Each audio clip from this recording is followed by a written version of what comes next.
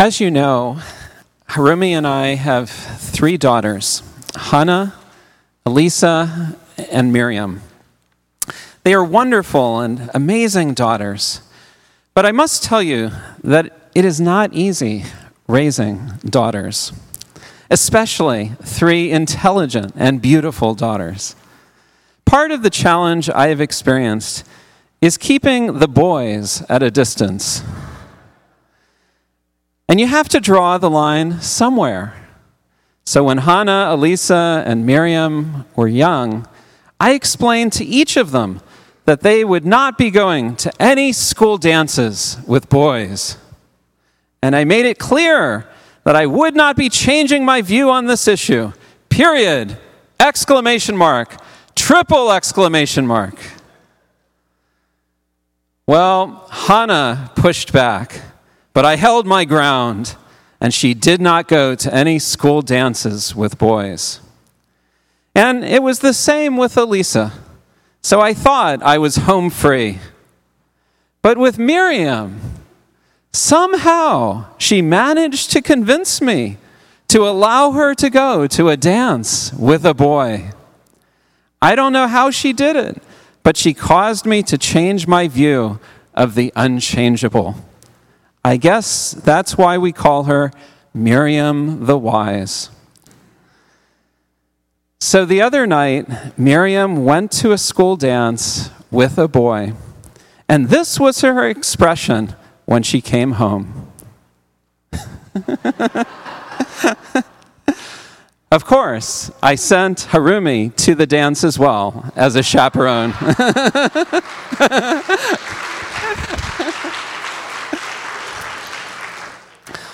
This morning, I would like to talk with you about the subject of changing our view of change.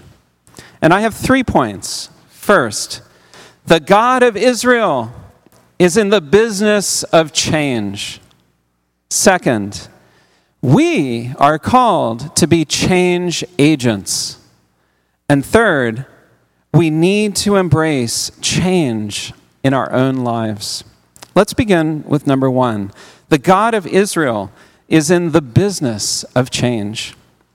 On the one hand, we have many scriptures that tell us that God does not change. For example, we are told in Numbers chapter 23, verse 19, God is not a man that he should lie, nor a son of man that he should change his mind. 1 Samuel chapter 15, verse 29 says, He who is the glory of Israel does not lie or change his mind, for he is not a man that he should change his mind. Hashem says in Malachi chapter 3, verse 6, I, Adonai, do not change. So you, O descendants of Jacob, are not destroyed. James chapter 1 verse 17 tells us, every good and perfect gift is from above, coming down from the Father of the heavenly lights, who does not change like shifting shadows. If there is one thing that is clear, it is that God does not change. Based on these scriptures, it would seem that Hashem is the most inflexible person in the universe. But is that what these scriptures are really saying? I don't think so. In fact, the scriptures as a whole describe God as amazingly flexible, more flexible than any human being. Actually, the most flexible person in the whole universe. A virtue that is an expression of his compassion and mercy. Take, for example, Jeremiah chapter 18, verses 22 through 23, where the Lord says, Now, therefore, say to the people of Judah and those living in Jerusalem, this is what Adonai says, Look, I am preparing a disaster for you, and devising a plan against you. So turn from your evil ways each one of you, and reform your ways and your actions. The point of what God is saying here is that if you reform your ways, I will change and not bring disaster upon you. A similar example of this is found in Jonah chapter 3, verses 1 through 10, where we are told, "Then the word of Adonai came to Jonah a second time. Go to the great city of Nineveh and proclaim to it the message I give you." Jonah obeyed the word of Adonai and went to Nineveh. Now Nineveh was a very important city, like Richmond, Virginia. I just added that. A visit required 3 days. On the first day, Jonah started into the city. He proclaimed, 40 more days, and Nineveh will be overturned. The Ninevites believed God. They declared a fast, and all of them, from the greatest to the least, put on sackcloth. When the news reached the king of Nineveh, he rose from his throne, took off his royal robes, covered himself with sackcloth, and sat down in the dust. Then he issued a proclamation in Nineveh, "By the decree of the king and his nobles, do not let any man or beast, herd or flock taste anything. Do not let them eat or drink, but let man and beast be covered with sackcloth. Let everyone call urgently on God. Let them give up their evil ways and their violence. Who knows? God may yet relent and with compassion turn from his fierce anger so that we will not perish." When God saw what they did and how they turned from their evil ways, what does it say? Let's all say it together. He had compassion and did not bring upon them the destruction he had threatened. Praise God that our God is a God of change. Aren't you glad that he relents when we repent? What if he was not a God of change? What if he really was the most inflexible person in the universe? What would that mean for you and for me? But Baruch Hashem, he is the most flexible person in the universe. He is a God of change. And what does it really mean for us to repent? Rabbi Abraham Torsky reminds us in his book Forgiveness that God's forgiveness toward us is always dependent on our forgiveness toward others. He writes, quote, "I have heard people say he doesn't deserve to be forgiven. Do we always deserve to be forgiven?" The Baal Shem Tov cited the verse in Psalms, "Hashem is your shadow," and said that just as a shadow mimics every move you make, so Hashem acts toward you the way you act toward others. We ask Hashem to be merciful and forgive us even if we are not deserving. If we are quick to forgive others, Hashem will be quick to forgive us. Unquote. Fortunately, God is willing to change when we are willing to change, even as Yaakov says in James chapter 4, verse 8. Let's all say this together. Come near to God, and he will come near to you. Let's say that one more time. Come near to God, and he will come near to you. You know, I just feel that there are some of us who need that deeper in our hearts. Let's say that one last time together. Come near to God, and he will come near to you. Yes, the Lord is in the business of change. He is constantly trying to change the world and change it for the better. The Lord has no interest in keeping things just the way they are. Let me say that again. The Lord has no interest in keeping things just the way they are. To put it another way, Hashem is not humdrum.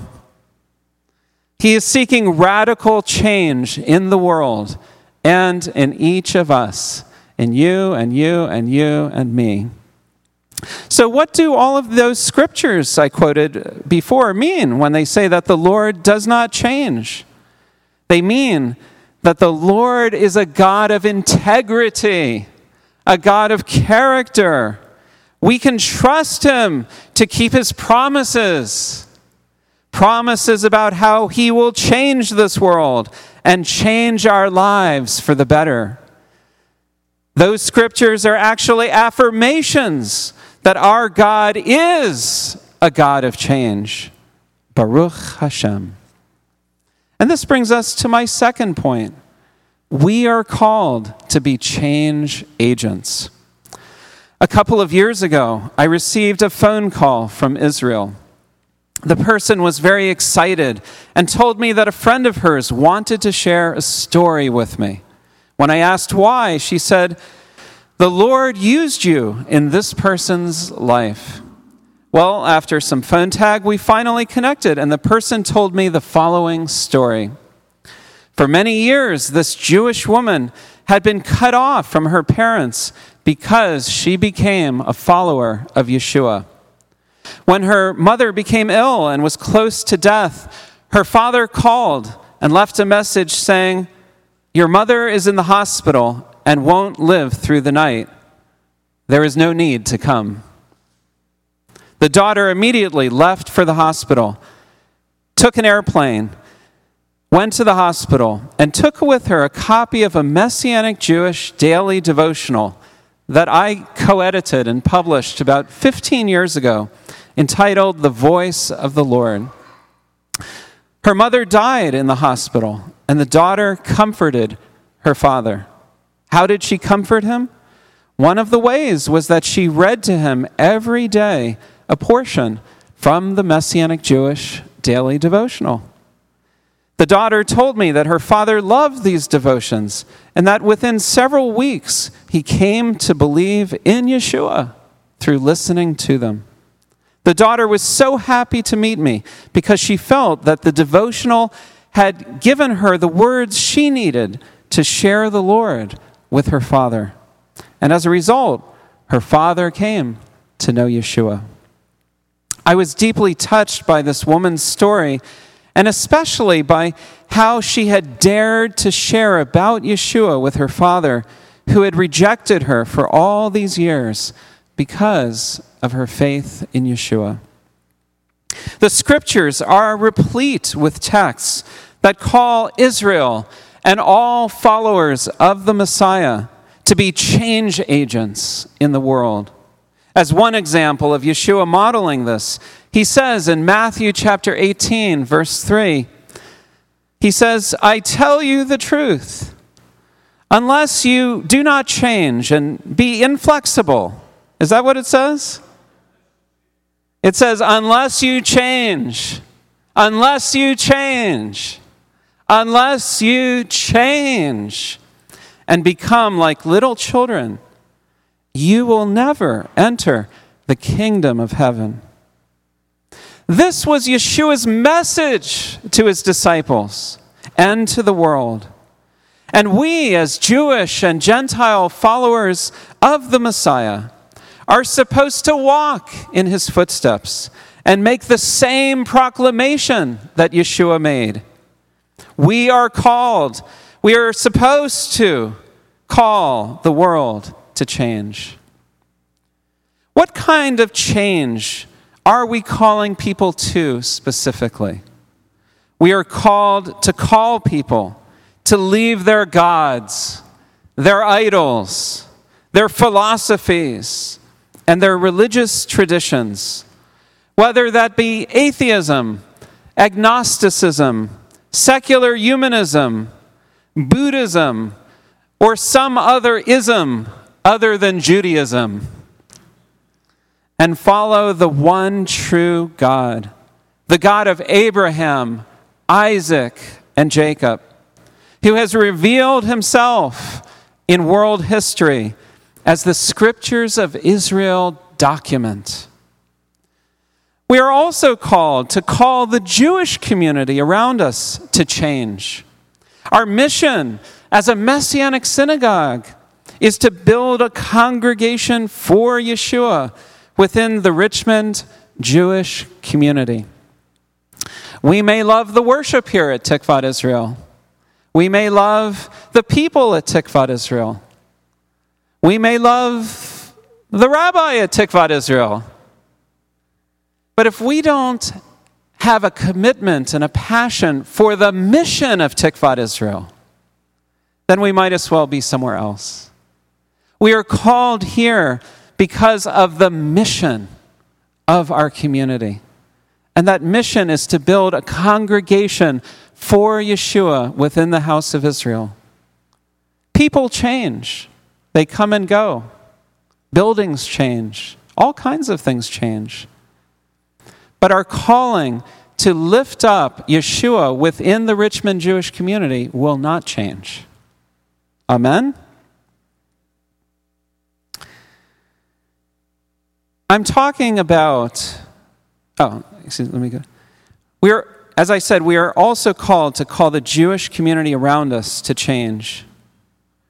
Our mission is to build a congregation for Yeshua within the Richmond Jewish community.